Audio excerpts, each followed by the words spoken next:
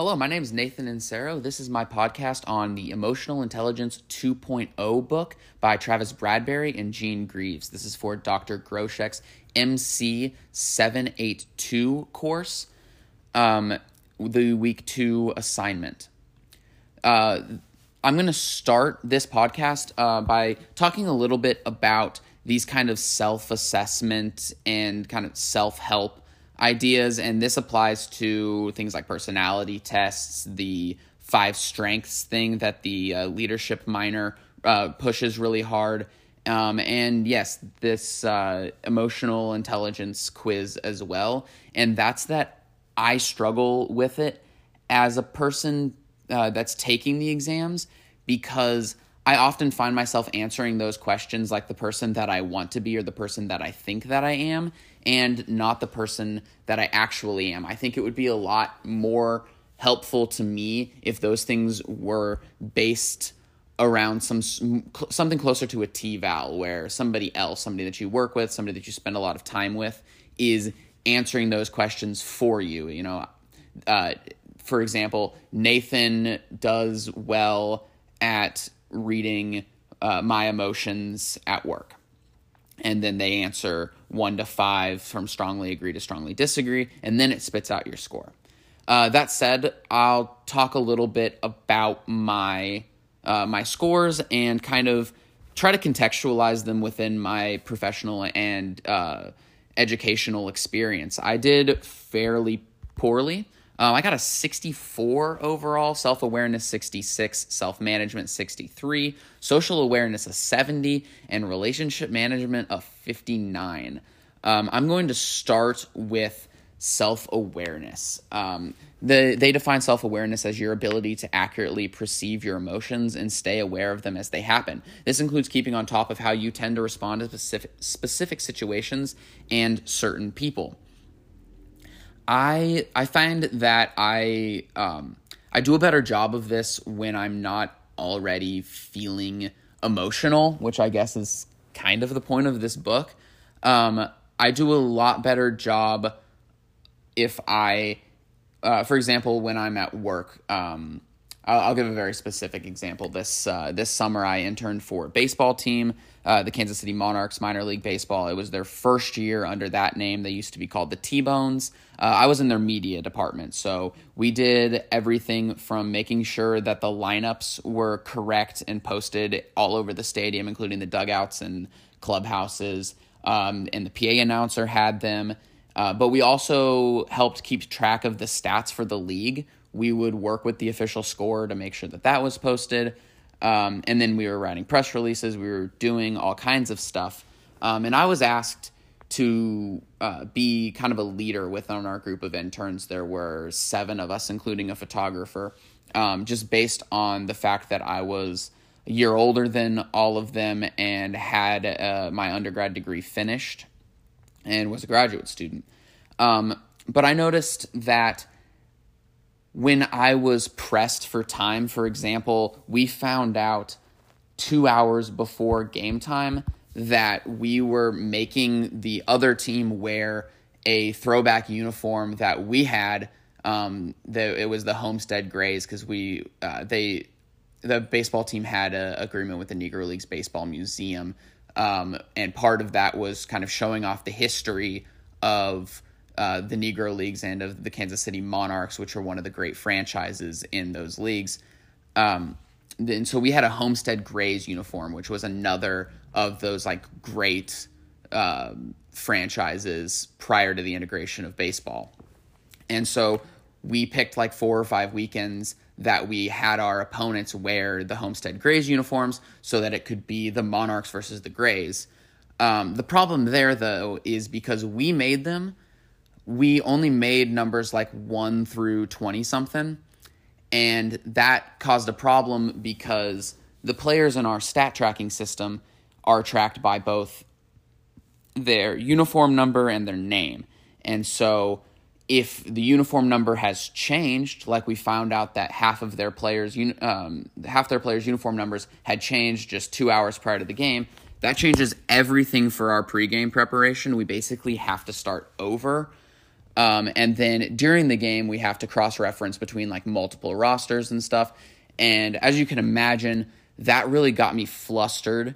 And I noticed that, looking back, I noticed that my self-awareness and my self-management went out the door as soon as I got stressed out by that.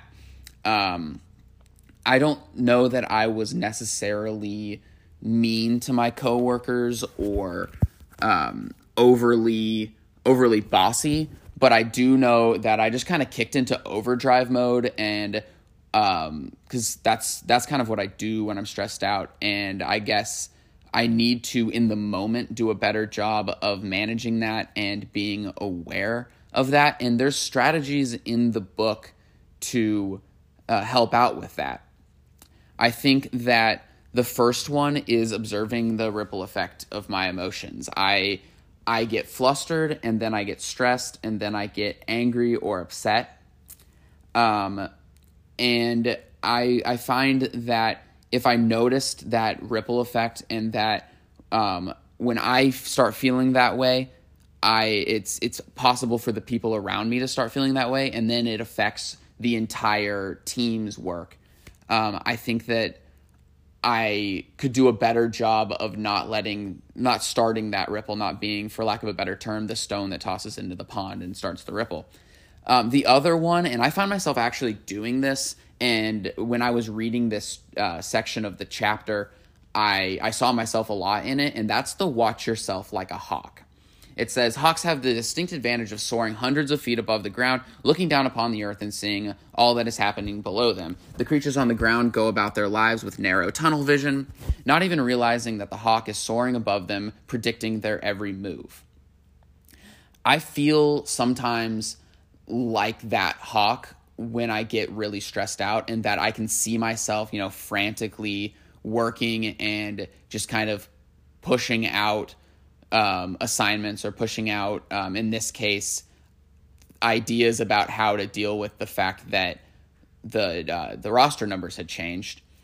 And I think that was good for me, in that it helped me be aware in the moment that I was potentially having a negative impact on the performance of my team, but also it helped me be aware that I could be doing better. And then I didn't have the strategies at the time to do better, and I kind of wish that I had. So up next, I'm going to take a look at my social competence scores, specifically relationship management, because I did really poorly at that, a 59. I actually got a 70 at social awareness, which was my highest individual score. They define relationship management as your ability to use awareness of your emotions and the emotions of others to manage interactions successfully. I think that where I'm at, and perhaps that's what a 59 is I'm learning right now to recognize the emotions of others, and I need to find strategies to take those to the next level, where I am recognizing those emotions, and then I am using those emotions, or at least being aware of those other people's emotions, to manage our interactions and to further the group goal. So some potential strategies that I think would be really good, because it didn't recommend any strategies to me, is only getting mad on purpose. I'm not a person that gets terribly mad. I don't go out of my way to get angry, at least at the people that I'm working with, the people at my same level. I do get angry oftentimes at the people that I work for, because there's issues a lot of times with what they want and what I can do, or what they want and the way that we do things doesn't allow for the end goal that they want.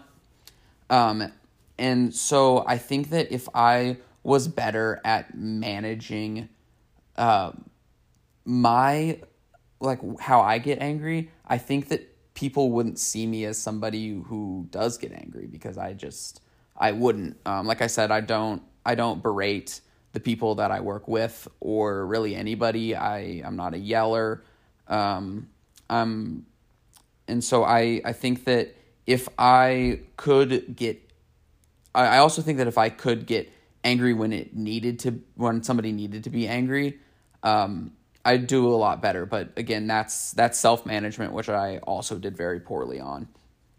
Another aspect of relationship management that I think I could have done better was remembering that the little things pack a punch. I think that I could have used more pleases and thank yous and I'm sorries. And I actually noticed that about midway through the summer, was that I was asking people to do all these things while I was delegating tasks, but then very rarely was I saying please.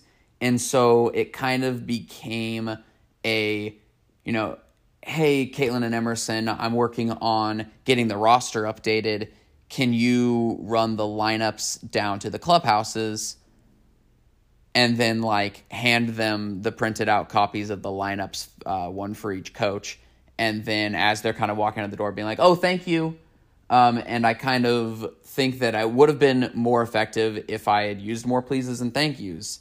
I think that, the book kind of suggests that people never get thanked and people never ask them or say please when they ask them to do something, especially at work.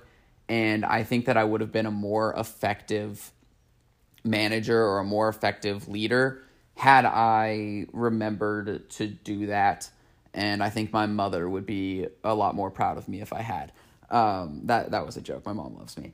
And then finally, I think that I could have acknowledged other people's feelings better. I can't think of a time necessarily that somebody was really just having a bad day or really upset at work. But again, it's possible that I just didn't notice. I think that there were times where I think people may have been overwhelmed by me or overwhelmed by my delegation, the way that I delegate tasks.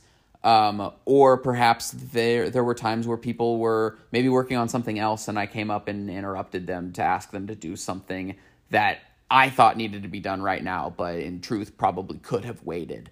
I think that if I had acknowledged, hey, I know you're busy with X, Y, and Z, but I really need someone to do X, Y, and Z soon. Could you help me with that? Please. I think I would have been more effective at managing the way that my group interacted, and we could have done a better job of being friends that work together instead of just coworkers. So that's my reflection on emotional intelligence, on specifically how I did, strategies that I saw throughout reading the book that could have helped me had I known.